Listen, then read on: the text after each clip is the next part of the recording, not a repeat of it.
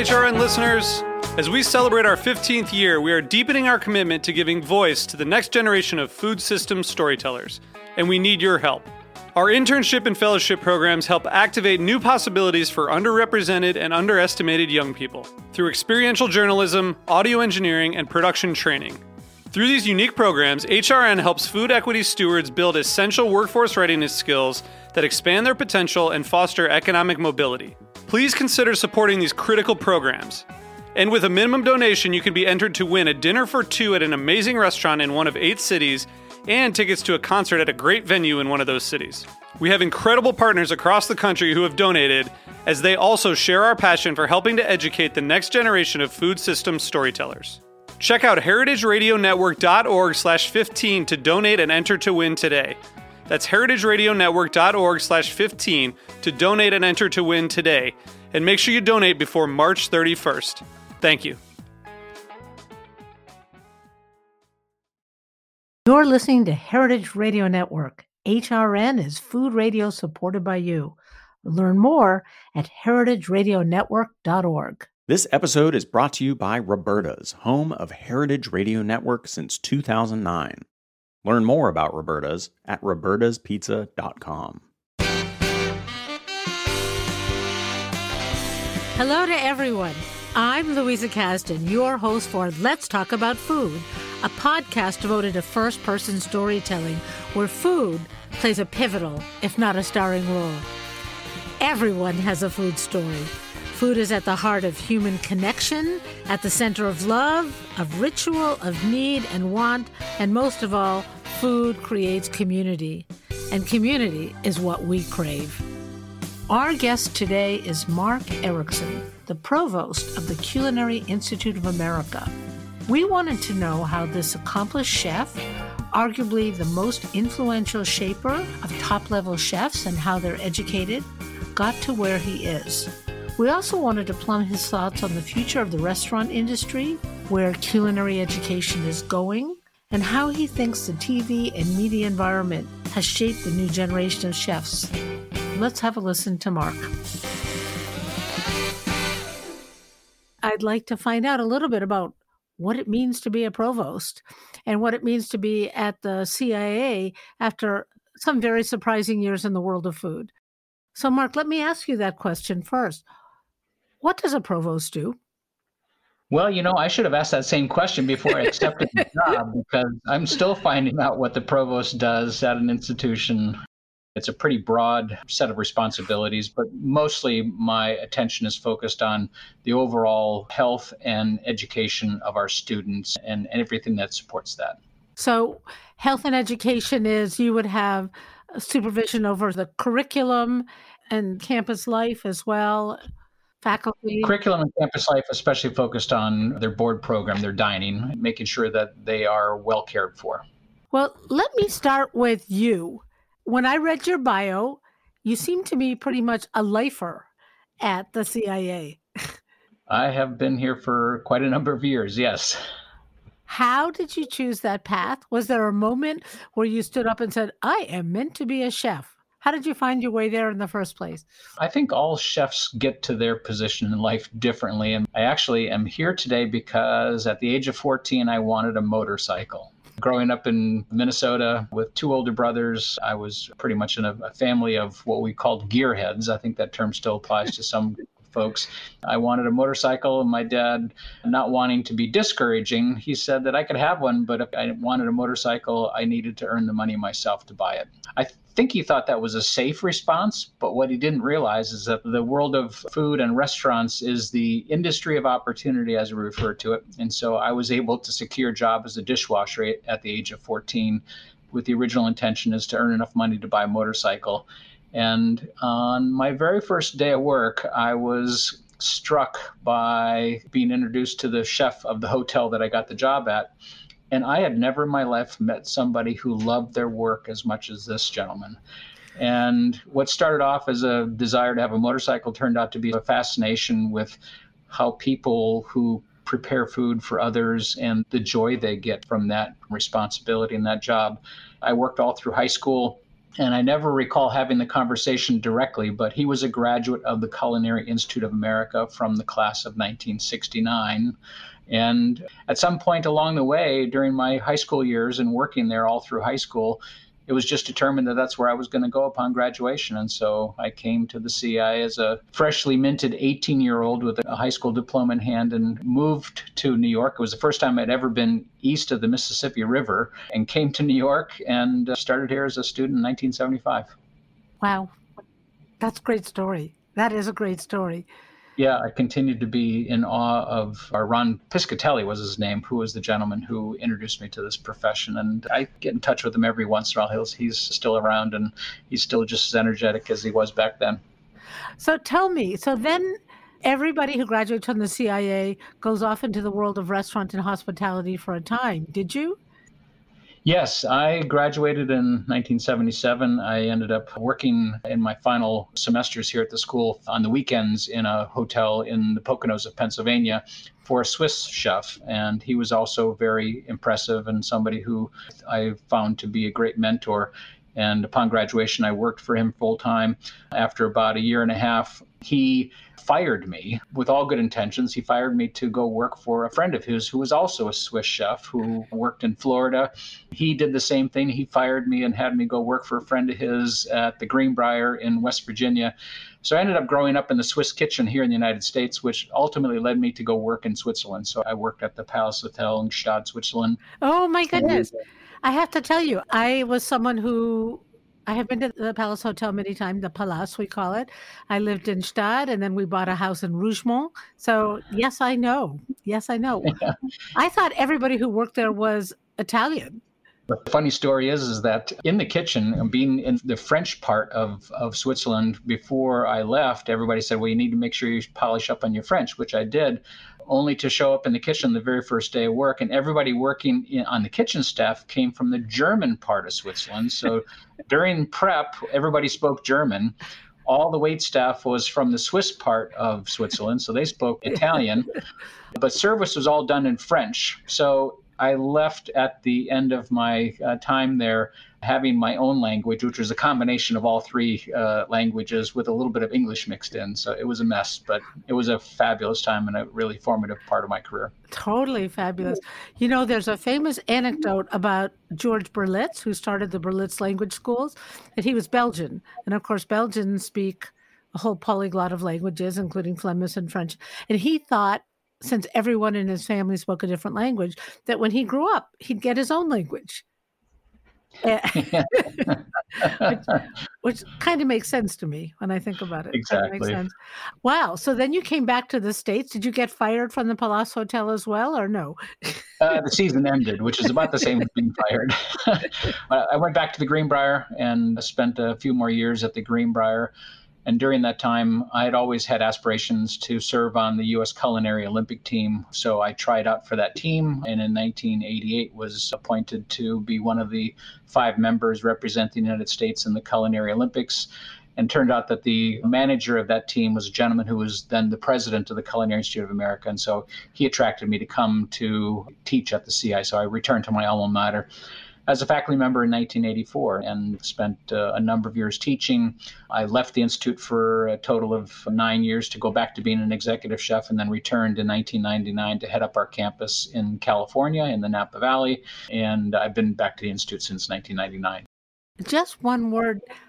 Most people have never heard of the Culinary Olympics. What is it?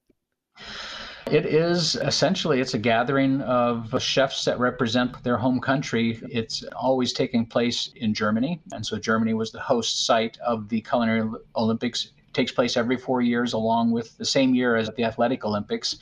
And these different nations would have their teams compete in a series of different exercises, essentially demonstrating their ability in culinary and baking and pastry and hot foods and cold foods and presentations and those kinds of things. And ultimately, medals are handed out and an overall national champion is awarded.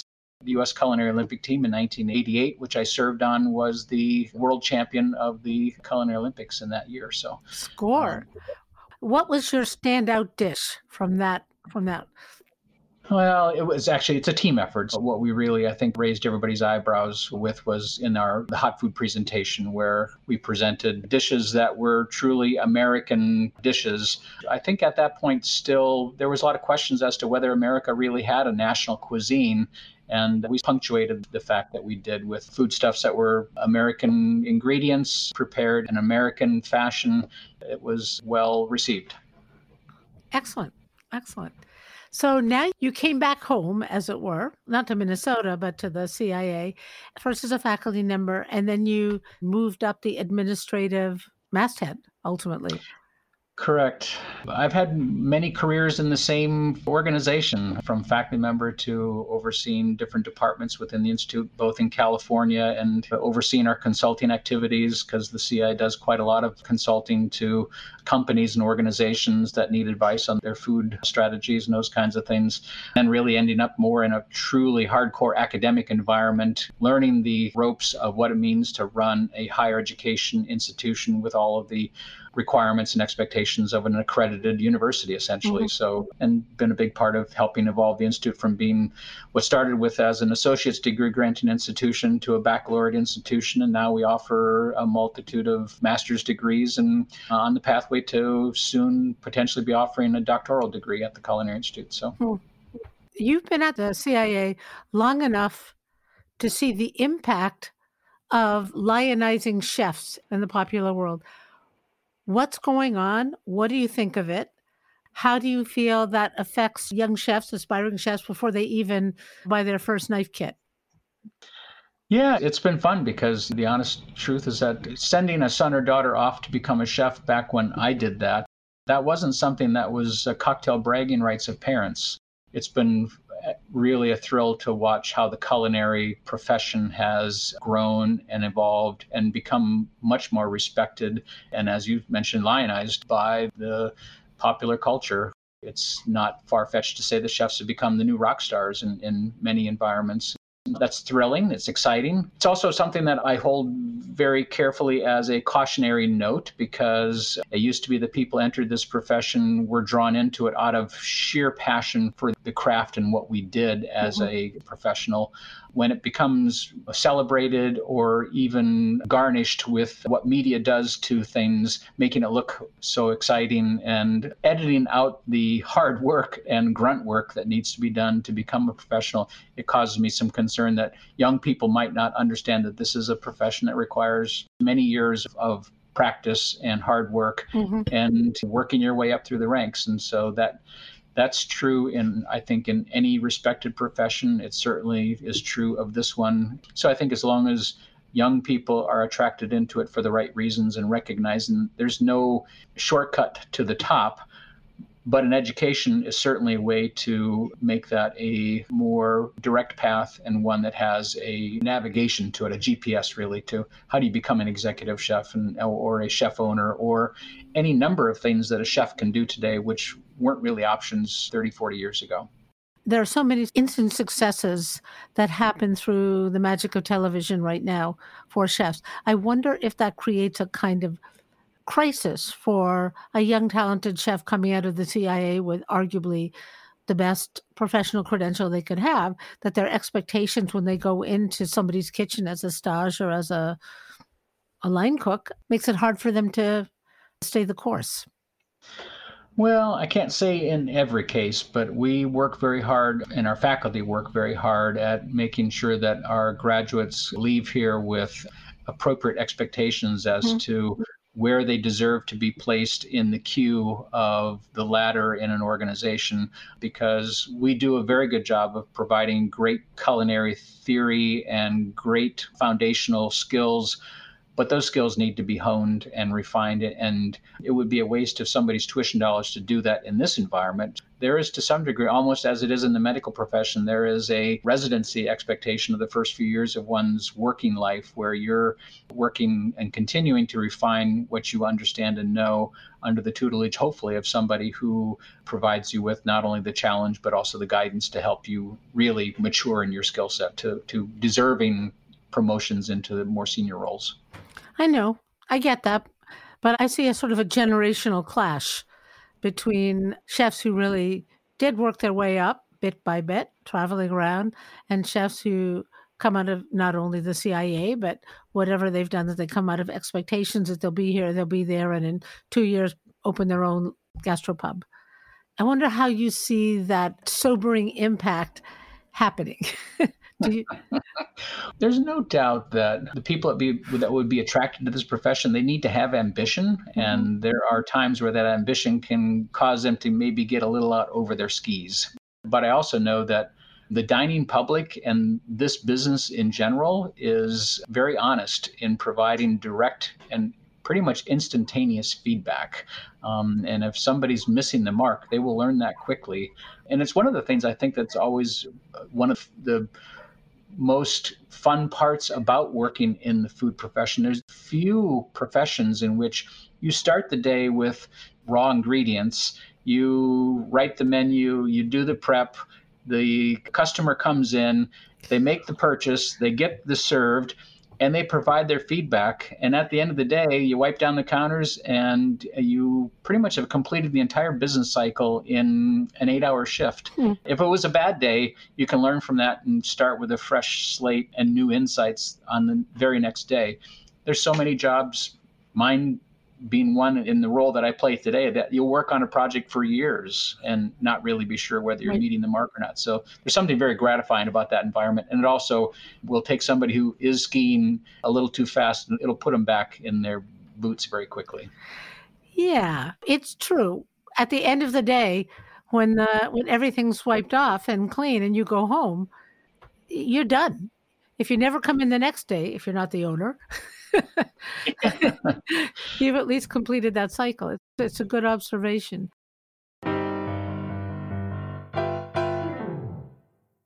And we will be back with Mark Erickson in just a moment. This episode is brought to you by Roberta's, home of Heritage Radio Network. Roberta's was founded in Bushwick in 2008 and has become one of the most iconic restaurants in the country. HRN made its home inside of Roberta's in 2009, and together they have become part of the DIY fabric of the neighborhood. Roberta's is open for lunch and dinners 7 days a week and serves much more than just the famous wood-fired pizzas. Their team dreams up new salads, pastas, and sandwiches on the regular. Roberta's Tiki Bar is alive and well in the back garden, serving up frozen drinks in the summer and hot toddies in the winter. Stop by the bakery and takeout spot next door for fresh breads, sticky buns, and pizzas to go. But Roberta's also extends beyond Bushwick, with multiple locations in New York City, Long Island, and Los Angeles. You can also find their frozen pies in grocery stores around the country. The spirit of Roberta's, like Heritage Radio Network, is everywhere. Here's to many more years of pizza-powered radio. Learn more about Roberta's at robertaspizza.com.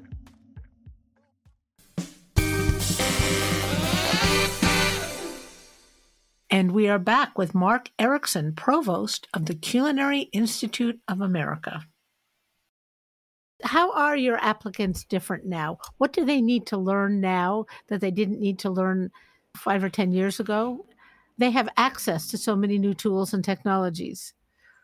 Yeah, I'm sure this has probably been the case for as many generations as one wants to think back, that every generation has a different set of circumstances, and the older generation thinks the younger generation is never going to cut it. They're not. It is true. They're never going to make it.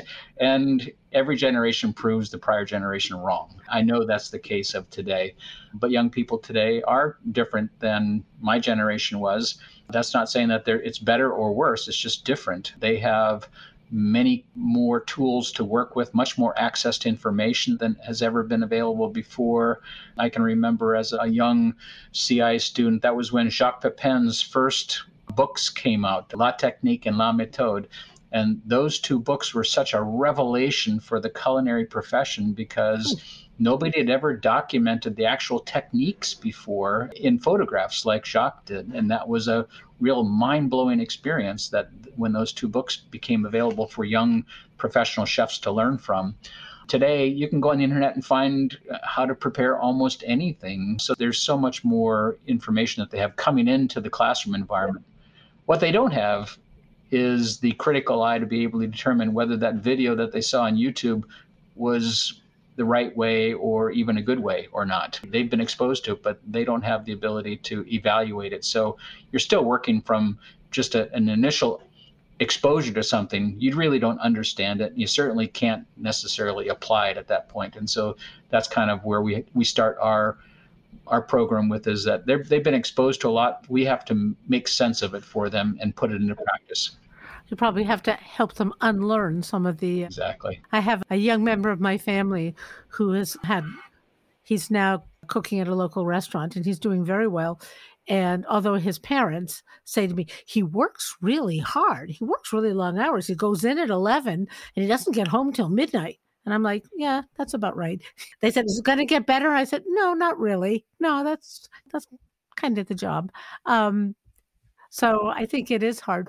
But I have to ask you, what sort of the changing preference, at least in the United States, away from fine dining to more casual gastropub, bistro kind of dining and cooking, how does that affect what you teach? And first of all, is my hypothesis true? Would you say there's a turning away from fine dining? Boy, we could spend hours on this topic alone. But I think it boils down to the definition of fine dining. And I think for many people, the concept of fine dining, the word fine, is more associated with the accoutrements of the dining room and the dining experience. How expensive was the china? How fine was the silver? What was the table setting like? What was the room decorated in? And even to what degree of formality was presented in the service. So I think a lot of times those are the pieces of fine dining that are in many cases being pushed now to be special occasion opportunities.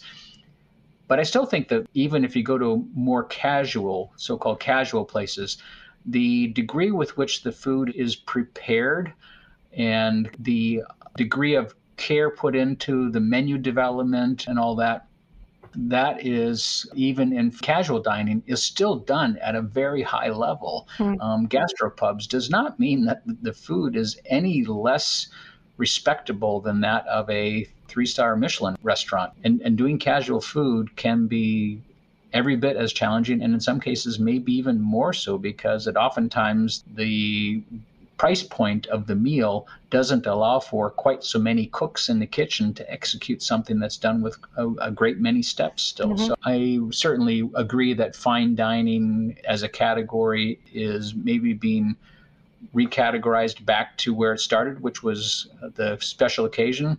What's happened, I think, is what we've thought of as being casual dining has been brought up to a much higher level in America. I was in San Francisco last week, and in about the 4-block area surrounding where I was staying with my daughter, there were 1 and 2-star Michelin chefs. Everybody's walking in shorts and sandals, and the food was exquisite, and you were hard-pressed to get a reservation. But the place was, I don't want to say bare bones, because tasteful, but minimalist. The environments are much more minimalist and utilitarian and sleek. So you're making, and I think that's a useful thing for me to think about, you're making a distinction between what goes on in the kitchen with the ingredients, with the technique, and the accoutrements of how it's served and enjoyed in the dining room. And that is fair. And there are fewer, there have to be fewer brigade kitchens. Have to be. Yeah, I think especially now in this post-COVID era that we're having, just staffing a restaurant has become even more challenging with the less people seeking work. I think a lot of people steered into other endeavors over time. So I think that's causing restaurants to need to find ways to minimalize the unimportant parts of the dining experience or the meal experience. As you look ahead, after COVID, after all sorts of things are happening, what do you see happening over the next couple of years in the restaurant dining world? Wow. Well, if I could be a prognosticator, I would think we're going to see more of what we have seen in terms of movement in the last year. The demand of consumers has not been reduced. In fact, if anything, consumers learned during COVID how important dining out was to their life and lifestyle. For a point in time during COVID, there was a question as to whether the restaurant industry would survive in the post-COVID era. And I think the answer has already been demonstrated that people not only want to go out to eat, they need to go out and eat, because lots of people just can't fit home meal preparation into their lifestyle, and certainly not able to do it at the level that they became used to when it comes to better dining and those kinds of things. So restaurants will survive. I think that the model for the restaurant business is under challenge. It was in challenge even before COVID. Post-COVID, even more so. And I think we're still trying to figure that out as to what is the model for how restaurants serve all of their masters, which their stakeholders include investors, it includes the people that work there, it includes the customers, it includes the community. And I think to take a balanced scorecard approach as to what is the role of a restaurant, and making sure that all four of those different quadrants are being serviced by the restaurant's existence is the only way to survive, because you cannot focus on just one or two of those areas. They all need to be satisfied in order to have a long future in business, in the restaurant business. So, and I think we haven't learned to do that yet. Well, it seems to me that there's been much more awareness of fairness and equity in kitchens. I have worked in a lot of restaurant kitchens, and I've run a few. And the idea that you have all these people who really get paid next to nothing, and you feel that they're lucky to have a job. Some days they feel that they're lucky to have a job, but it seems to me that is no longer the case. I think it's a little frustrating looking at the industry, especially from the perspective I have. I know it pretty intimately, but I'm removed from it in some ways at this point. Looking at what's going on, one of the things that I find to be very frustrating is that there are inequities in compensation between the front of the house and the back of the house. And unfortunately, there's been efforts to try to correct that, but there are systems in place, and there are things that prevent people from doing what they want to or should be doing, simply because people have gotten in and they've played around with that. The tip credit that is afforded to some operations in some states versus the lack of tip credit in others really places a kind of a imbalance in the ability for the business owner to do the right thing in many cases. Quite famously known as Danny Meyer's efforts with the Union Square Hospitality Group and his Hospitality Included concept, which was, in my opinion, was a brave and brilliant move, but unfortunately wasn't supported by others in the community. You know, during COVID, I think Danny had to step away from that effort. I still think that the tipping environment is one that causes lots of consternation from the dining public, and especially now that the environment to tipping has bled over into areas where it was never intended to be. And there's been quite a number of articles published recently in the New York Times and in the Wall Street Journal about this. They refer to as emotional blackmail at the checkout register when somebody has done a self-service of buying a soda or something. And when they get the screen is presented to them, they're asked if they want to leave a tip. And it's this uncomfortable feeling that the customer has. Should I tip? Am I expected to tip? What if I don't tip? What do people think of me? Will they never give me an iced tea again? Yeah. So, I think that, unfortunately, maybe it is fortunate, because maybe it'll bring this topic of tipping to a greater discussion that needs to take place in society here in America to determine what is tipping and what is the purpose of tipping, and does it deserve to be in this environment, and how is that related to this concept of what people call the service industry, which, in my opinion, I think it's a mistake to call what we do in the restaurant business a service, because in all honesty, I think it's more of a performance, and the performers are the people that create the art in the kitchen, and theirs is a skill-based performance of creating art. And the people in the dining room are, to some degree, doing a ballet, which is another form of artistic expression and presentation. It's choreographed, and there's lots of movement. And why don't we talk about the restaurant industry as a performance industry and treat it with tickets? And you don't leave a tip for the ballerina at the end of a performance. So why would we need to do that in the restaurant setting? I'm just concerned. Well, no, I get that. And spitballing about this is the right thing to do, because on one hand, there's sticker shock. And let's talk about the customers through this environment. You know, the customers had the experience of paying X and adding on whatever seemed normative to them. And now we've taken another look at it and said, well, that X was never a fair price. That X was being subsidized by things that we're not happy with. And customers are confused. What is your advice to customers when they go out to eat now? Well, I think that unless there was something egregious about the service, I think the expectation is that you should leave a decent tip. There's lots of different people's opinions about what decent is. I'm generally a pretty generous tipper because you know what they've done. I know what they do. They deserve it, every penny of it. And even if there are gaffes or slight errors in the service, I continue to be a generous tipper. Now, if I have service which I can tell that this individual really didn't care whether I was there or not and really didn't care whether I had a good time or not, then I reflect that in the type of tip that I leave. But I always leave some kind of tip. Me too. And I remember when I had my restaurants, I would say to people, they just want you to show them that you're happy they came. Things can go wrong. The meal can be wrong. You can fix that. But you have to exude that you're happy that they came. I've had experiences where the service was technically terrible, but it was a fabulous hospitality experience because it was genuine warmth and the individual wanted to take care of you and wanted you to be there.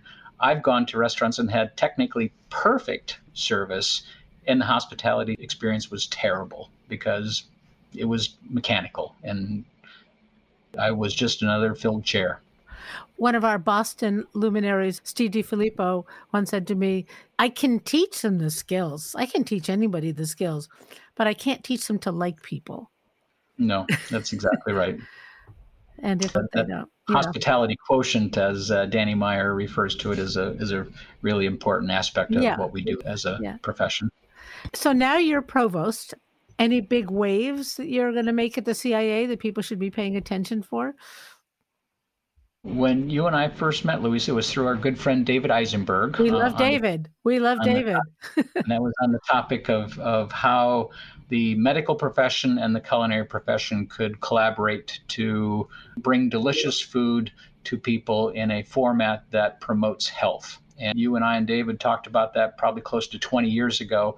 That topic is not lost, and it's becoming even more important today. We're working on a project here at the CI that will hopefully prepare people who look like chefs and think like chefs, but they will hopefully become a part of a medical community whether you want to refer to it as a allied health professional or however you want to describe it, but somebody who works with others in the health professions to provide hopefully some guidance and therapeutical value to individuals who might need help with their relationship and behaviors around food to reduce, reverse, or prevent disease, because there's just way too much evidence of that in society today. With all that we know, to be where we are with the number of people who suffer from diabetes or fatty liver disease and other cardiometabolic diseases that aren't necessary if we could just change their behaviors and attitudes around food. So it's a gnarly challenge, and I think chefs have something to contribute there. And so here at the CIA, we're working on putting together a program that would prepare young chefs to pursue a profession in that endeavor. Well, I think that's great. Well, this is amazing. I really appreciate you spending the time with us. I do have one question. I want you to tell me about the experience you had where everything was technically perfect, but it wasn't any fun to eat there. Without naming names. Without naming names. Yeah, it was a restaurant just recently. In fact, it was just a few weeks ago, a celebrated restaurant that everybody's clamoring to get into. I can't fault it for the food was very well crafted and the service was they delivered the food on time. It was well timed and presented without any gaffes. But in all honesty, it was a very expensive disappointment. Nary a smile. And I think it's very hard for hot restaurants sometimes. I remember going into one restaurant shortly after it opened, and the people that we were with said, "Oh, we'd like to make a reservation here for when our kids come back from college. They would like it." And the hostess said, "No, we don't do reservations." And she had really tall shoes on. I remember that about her. Very pretty, very tall shoes. And I went to her later and I said, "Look, you're the hot girl in town now. The restaurant's a hot property in town. But someday it's going to be January. And you're really going to wish that you had been nice to every single person who wanted to come and see you." Yeah, I'm old enough now to recognize that there's karma in this universe, and it can be humbling for people that may have been a little too lofty at points in their life. So just because lots of people are listening to us who are aspirational chefs, as professionals and as recreational or home-based aspirational chefs, who should go to the CIA? Everybody. And I mean that for different programs, because we do offer programs for food enthusiasts, which are very popular. But I just think that the world needs to treat food as being more important than they do. I'm like the carpenter who sees everything looks like a nail. And as a chef, I think that everything that could be fixed with the world can be done with food. Amen. Amen. Whether you're talking about fixing the environment or solving the healthcare problems or world peace, I think that food is the answer to all those questions. And so I think everybody should come to the CIA. Thank you very much, Mark Erickson. This has been just wonderful. Thank you. It's been a pleasure for me. Thank you as well. Thank you, Mark. It was our pleasure. Thanks for listening. Let's Talk About Food is produced by The Food Voice. I'm producing, along with audio director and composer Mike Moss of Soundscape Boston. You can find more of our stories at our website, letstalkaboutfood.com, and on Heritage Radio or wherever you get your podcasts. Let's Talk About Food is powered by Simplecast. Thanks for listening to Heritage Radio Network, food radio supported by you. Keep in touch at heritageradionetwork.org/subscribe.